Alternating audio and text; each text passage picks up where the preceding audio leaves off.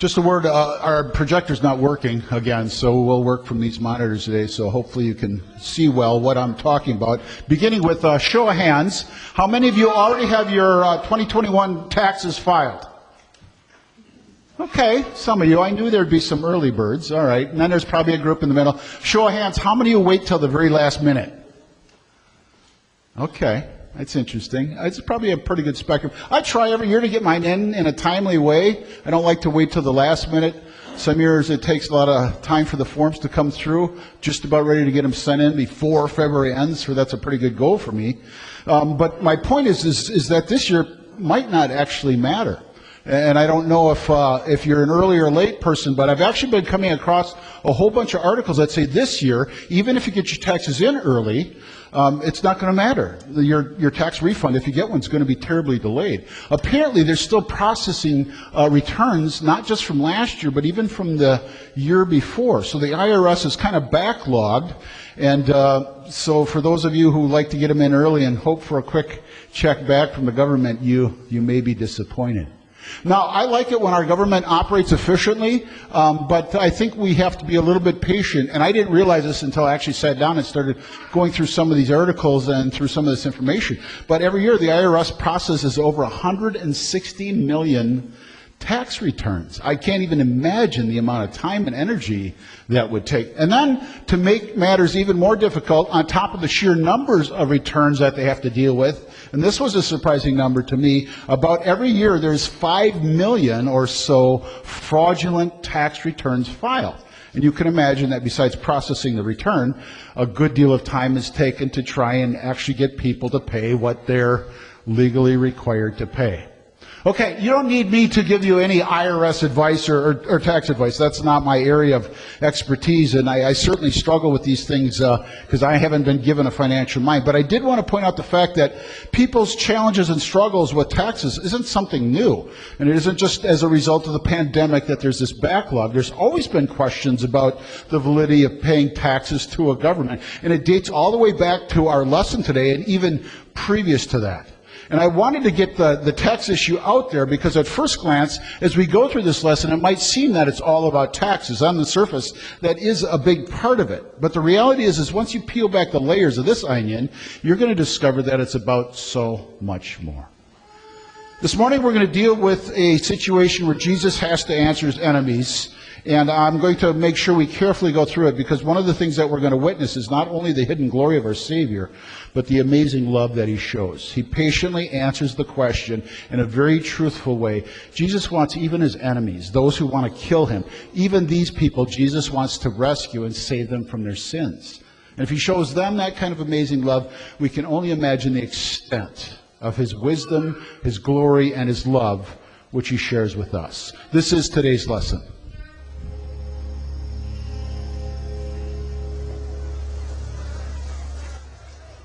And they send unto him certain of the Pharisees and of the Herodians to catch him in his words. And when they were come, they say unto him, Master, we know that thou art true, and carest for no man. For thou regardest not the person of men, but teachest the way of God in truth. Is it lawful to give tribute to Caesar, or not? Shall we give, or shall we not give? But he, knowing their hypocrisy, said unto them, Why tempt ye me? Bring me a penny that I may see it.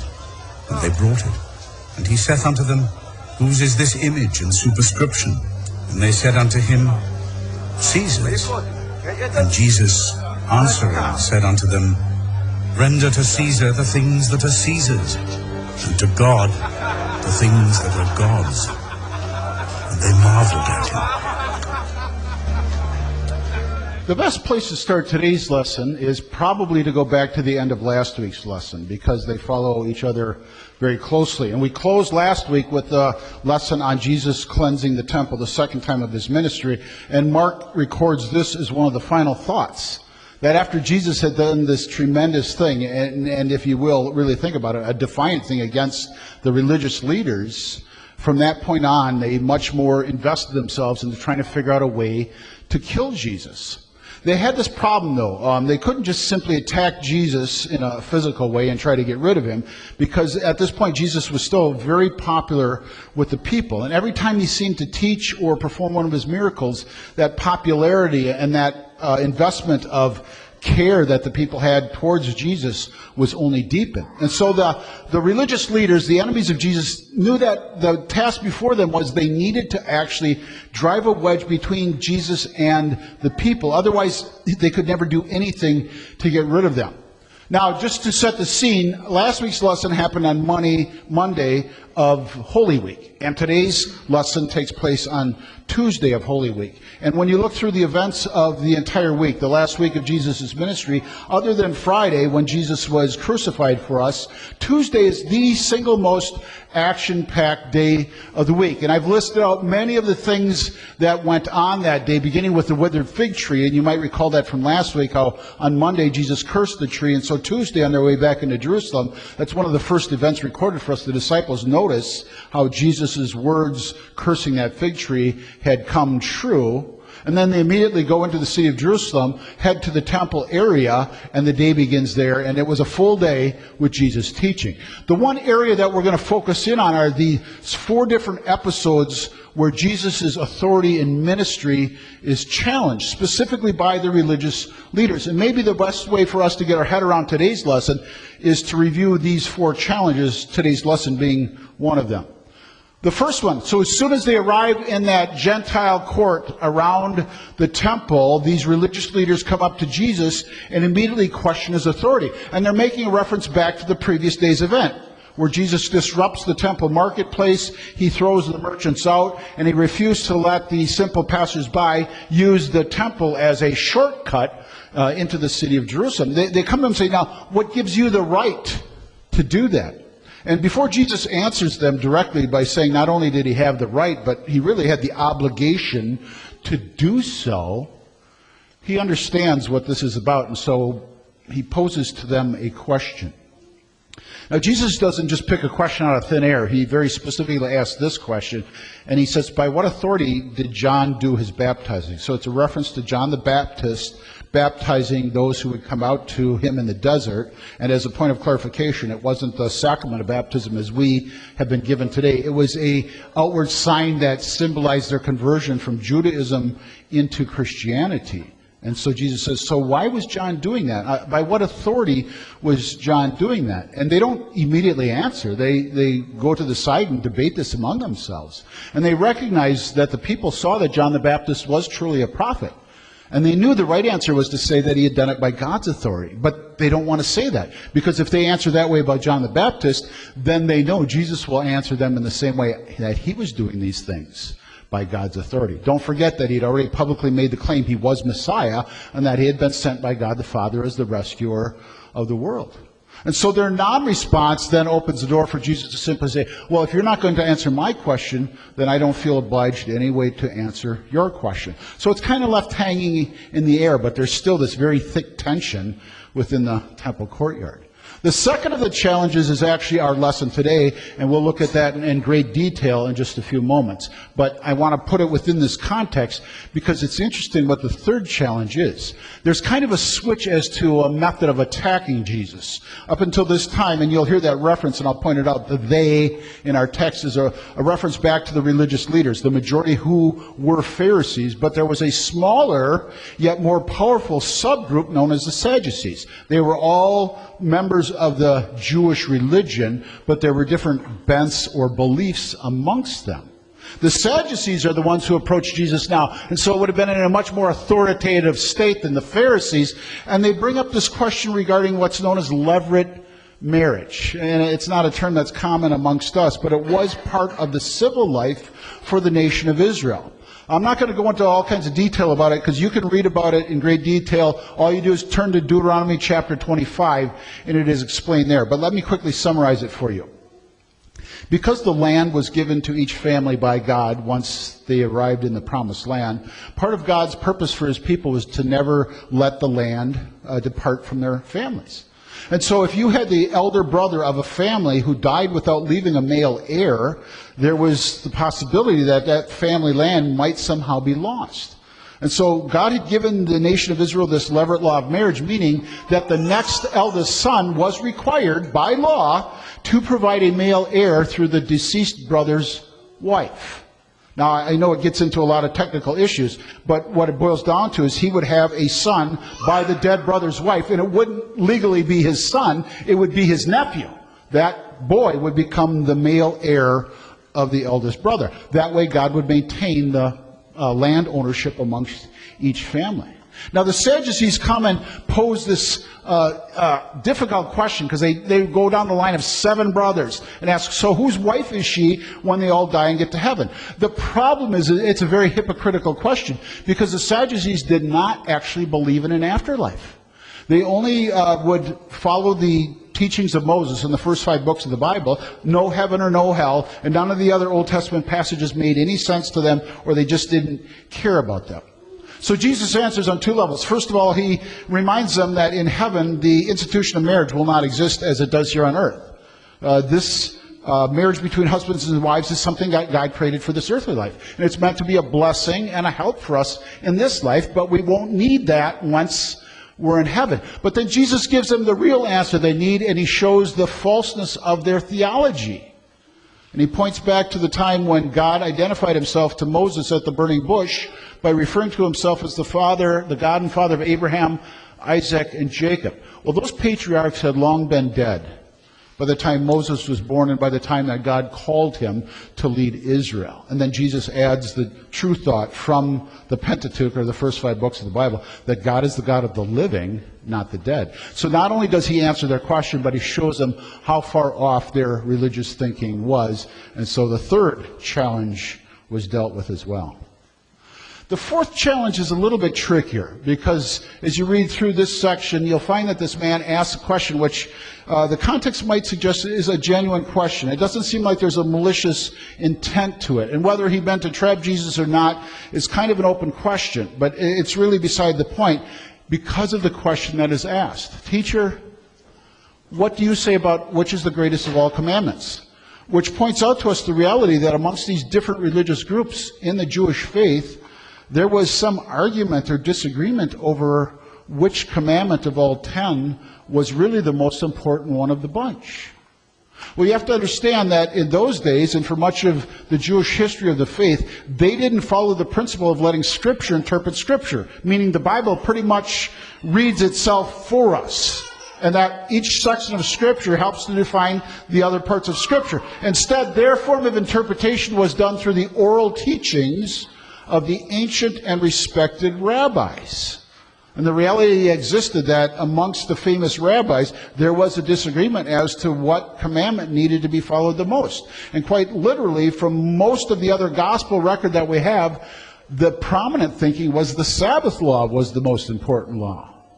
Jesus answers, not only in a loving way, but a perfect way. He summarizes the 2 tables of law. Love God, and if you love God, then you will also love your neighbor, 1 and 2. And it's not any specific commandments. It's the sum total of all of the commandments. And you can read the rest of the conversation. This man recognizes that this was the right and perfect answer, because it doesn't just honor ancient rabbis. Ultimately, it honors God. Now, those are the 4 different challenges, and the one that requires now our greatest attention is challenge number 2. And you saw the lesson, I played the video for you about the question of the tribute or tax money. Before we actually dig into it, you need to understand there's some dynamics going on here. With the first challenge, basically, Jesus had put the Pharisees and the religious leaders in a position that we might say is a no-win situation. If they had answered that John the Baptist's power came from God, they would have to acknowledge that Jesus was of the same and similar authority.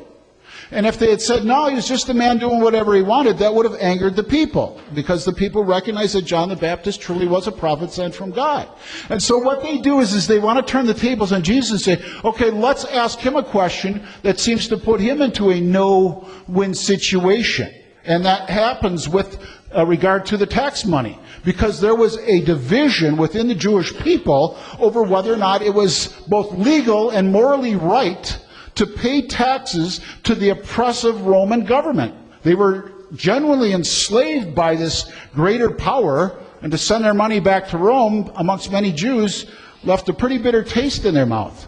So what we have here, and it really exposes the whole situation, is we have two groups which under any other circumstances never would have joined forces. The Pharisees and the Herodians literally hated each other.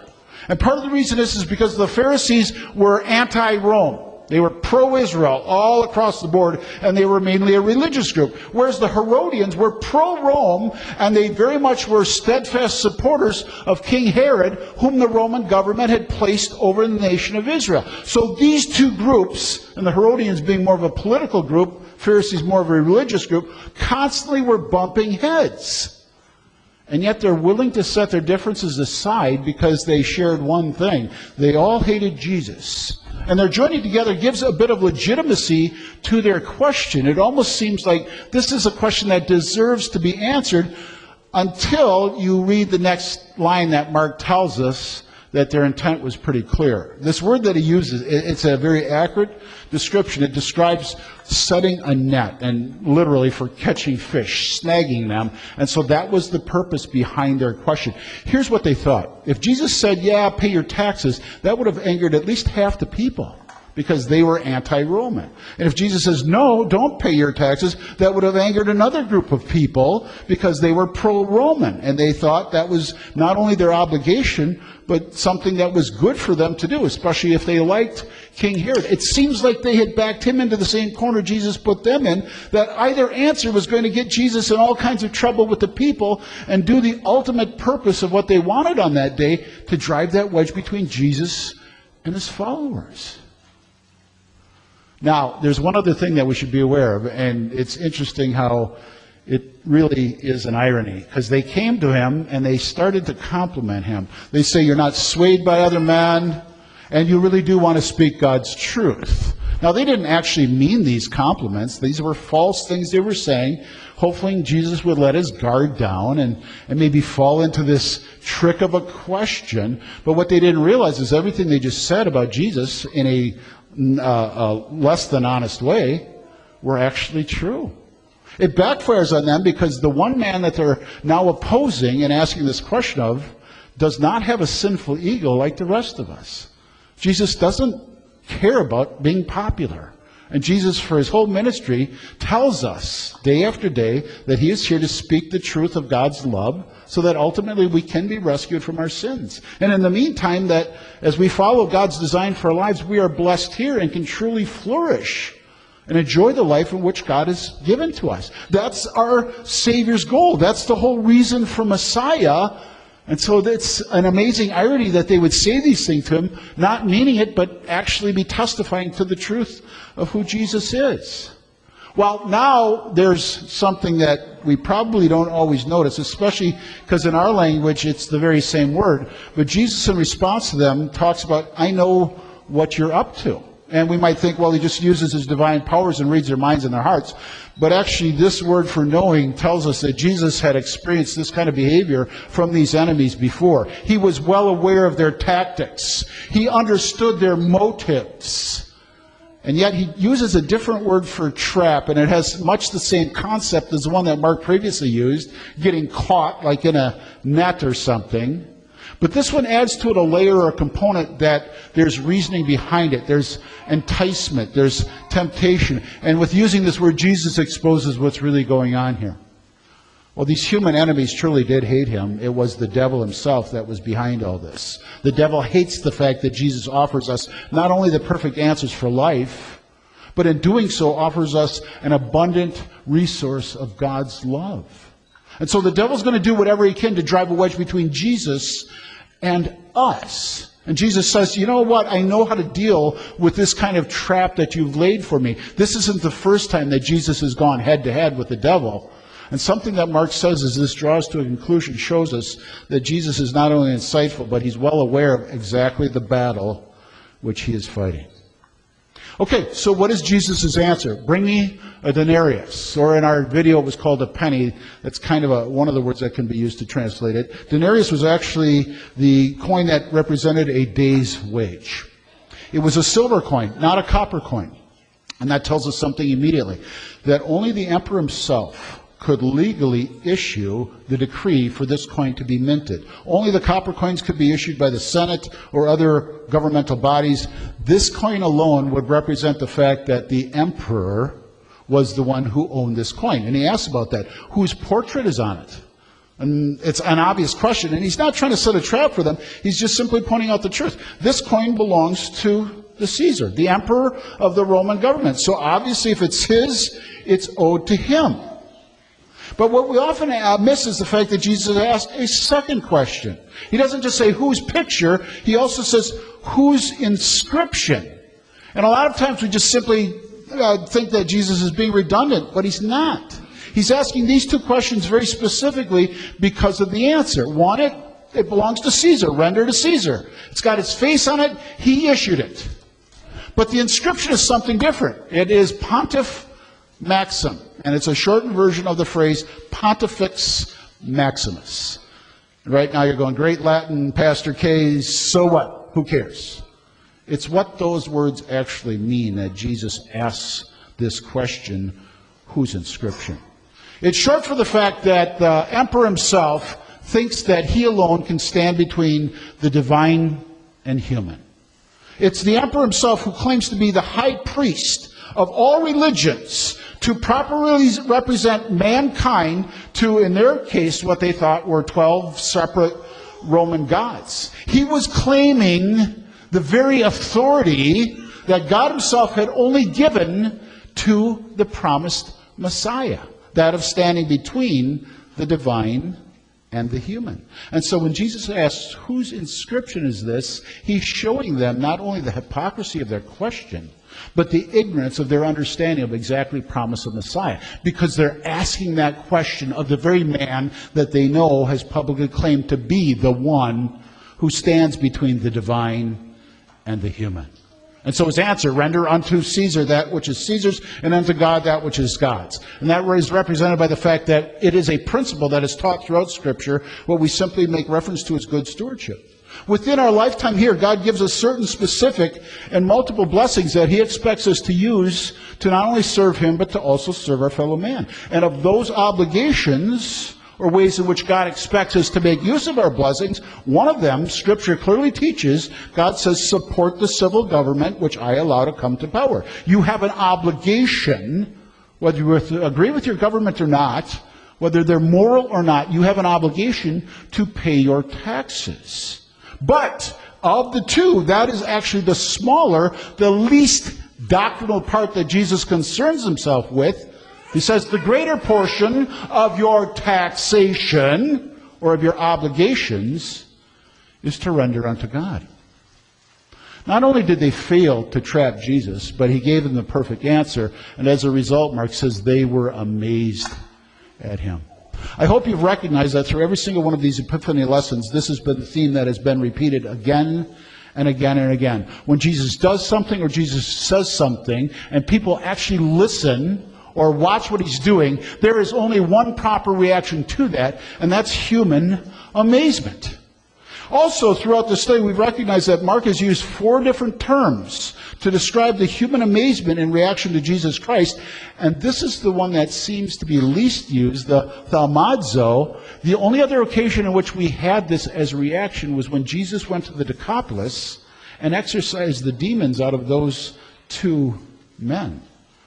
I wouldn't stake my life on it, or I wouldn't stake my ministry on it, but it appears that Mark reserves this thaumazo term of amazement when Jesus does battle with the devil and walks away as the victor. And so once again, much like in the Decapolis, Jesus sends the devil scurrying away.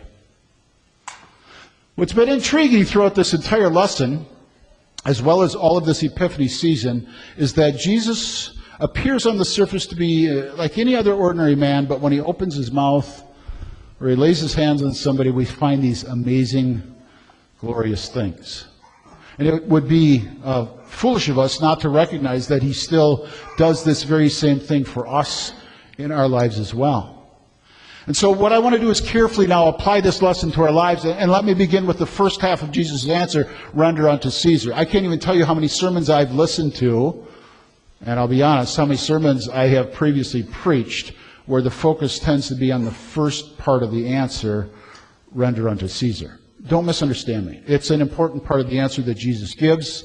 It does help to remind us about our Christian stewardship, and it is also an excellent proof text for a proper separation between the church and state affairs. It's also the ever-present reminder that God has us obey not just the fourth commandment, but all commandments as a reaction of love, which he has shown to us. And so out of love for our Lord, we follow his will and his commands for our life. When you sign your tax form, though you might do it grudgingly as a human being, recognize that you're fulfilling the will and the service of God that God has placed before us for our fellow man. That said, sadly, far too often, the second half of the answer, the one that really matters, the most important part of the answer, is the one that we seem to spend the least amount of time with. Render unto God. Now, before you freak out and think that this is the point of the sermon where Pastor Krause turns this into a money message, and I start preaching to you about the church budget or your weekly offerings, just stop and take a deep breath. That's not where I'm going with this.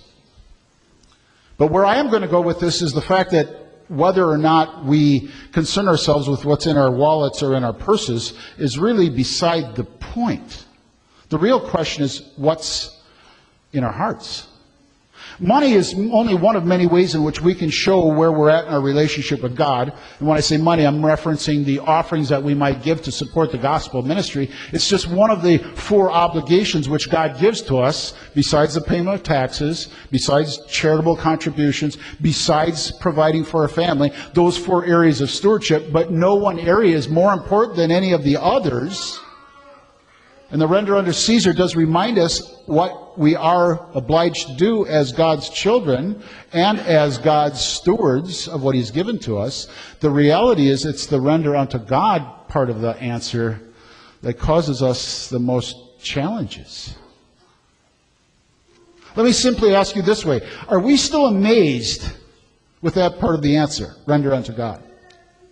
That the divine, who has no need for any one of us, he doesn't need tax money. He doesn't need offering money. That God himself should choose to show us such wisdom and love, not only in the answer of Jesus, but every day that that answer echoes into our daily lives. God himself, through his Son, has directed and guided us how best to live in this very broken world. And if we follow God's design for our lives, much like King David attests in Psalm 37, we are blessed. It's not our place to avenge ourselves of our enemies. David cries out to God because within God's scope and will, he will take care of all of those troubles and challenges. And even Christ himself does not damn his enemies to hell, though they certainly deserved it. He speaks God's truth to them in love, wanting them also to be rescued and saved. Does that kind of love still amaze us? Or have we taken it so for granted that holy God would choose to love us sinful human beings that it's almost passé, or just something that happens and we're good with that? Let's look at render unto God in a much different way. Do we still long for and hunger to study God's Word and the truth of what God has to say? Not only for our eternal lives, which is the ultimate importance of all of our questions, but even for our earthly lives. Do we dig into Scripture when we have a life problem and look at what does God say is the solution for the challenge that I am now facing? Or do we prefer to follow our own thought process or come up with our own answers for this is certainly the right way to go? We've never consulted with God. Do we still hunger and thirst for the body and blood of our Savior, which is the physical proof that Jesus not only spoke the truth of what God had to say, but gave his life to show us God's love? The very evidence that we need to fight against the devil when he attacks our own faith. Are you hungry for that? Are you thirsty for that? Do we still long to come together now, and as time permits more safely, to stand shoulder to shoulder with our brothers and sisters in Christ, ready to encourage one another as we face life's challenges and ultimately recognize that the devil wants nothing other than to drive a wedge between us and Jesus? Does that kind of love still amaze us? Do you know what it took for God the Father, the farmer, after watching prophet after prophet being abused and killed, to choose to send his own dear son, knowing full well how he would be treated and the rejection that he would receive? And do we respect and, dare I say, fear that when the Father decides this people will no longer listen and this people will no longer honor and worship me, that he will pick up that love and take it to people who will? Or as the parable teaches us, eventually that love shown to God's own people, the Jews, was taken to the Gentile nations. Does it still amaze us that God would choose to love us, even though Jesus full well knew that 3 days later, these religious leaders, the people responsible for and in charge of teaching God's truth, would engineer his very crucifixion? Does that kind of love still just blow us away? That God would do for us the very same thing that Jesus would do for them. And so when we hear this answer that Jesus gives, render to Caesar what's his, render to God what's his, the important part of the answer, the most important part of the answer is render unto God. May the good Lord help us and invest that kind of love and wisdom in each of our faith, so that we don't just give God the first place of our hearts, but that we give God our entire heart. And that we can return that kind of love because the Savior came and first showed to us such amazing love.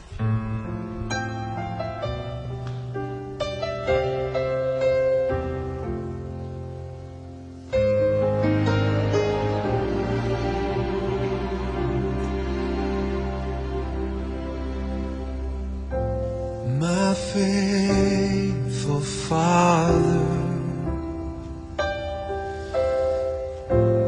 enduring friend,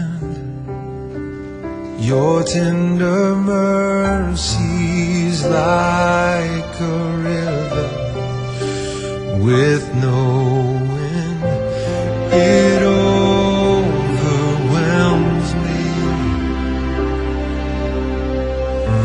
covers my sin each time I come into your presence. I stand in wonder once again. Your grace still amazes me. Your love is still a mystery each day.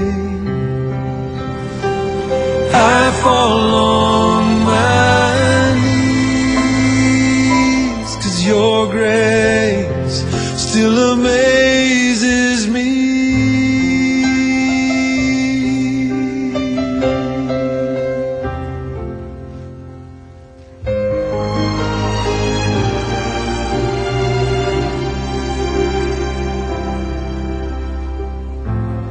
Oh, patient Savior,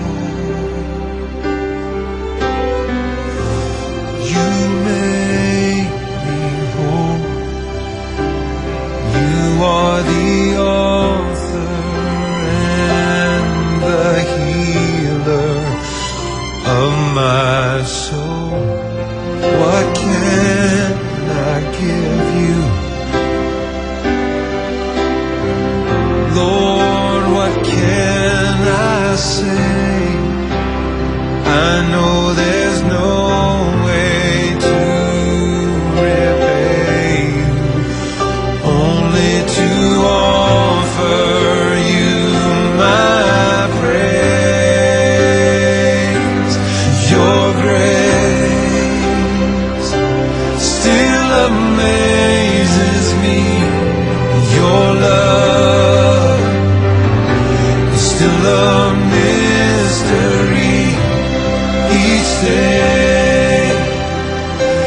I fall on my knees, 'cause your grace still amazes me. Your grace still amazes me. It's deeper, it's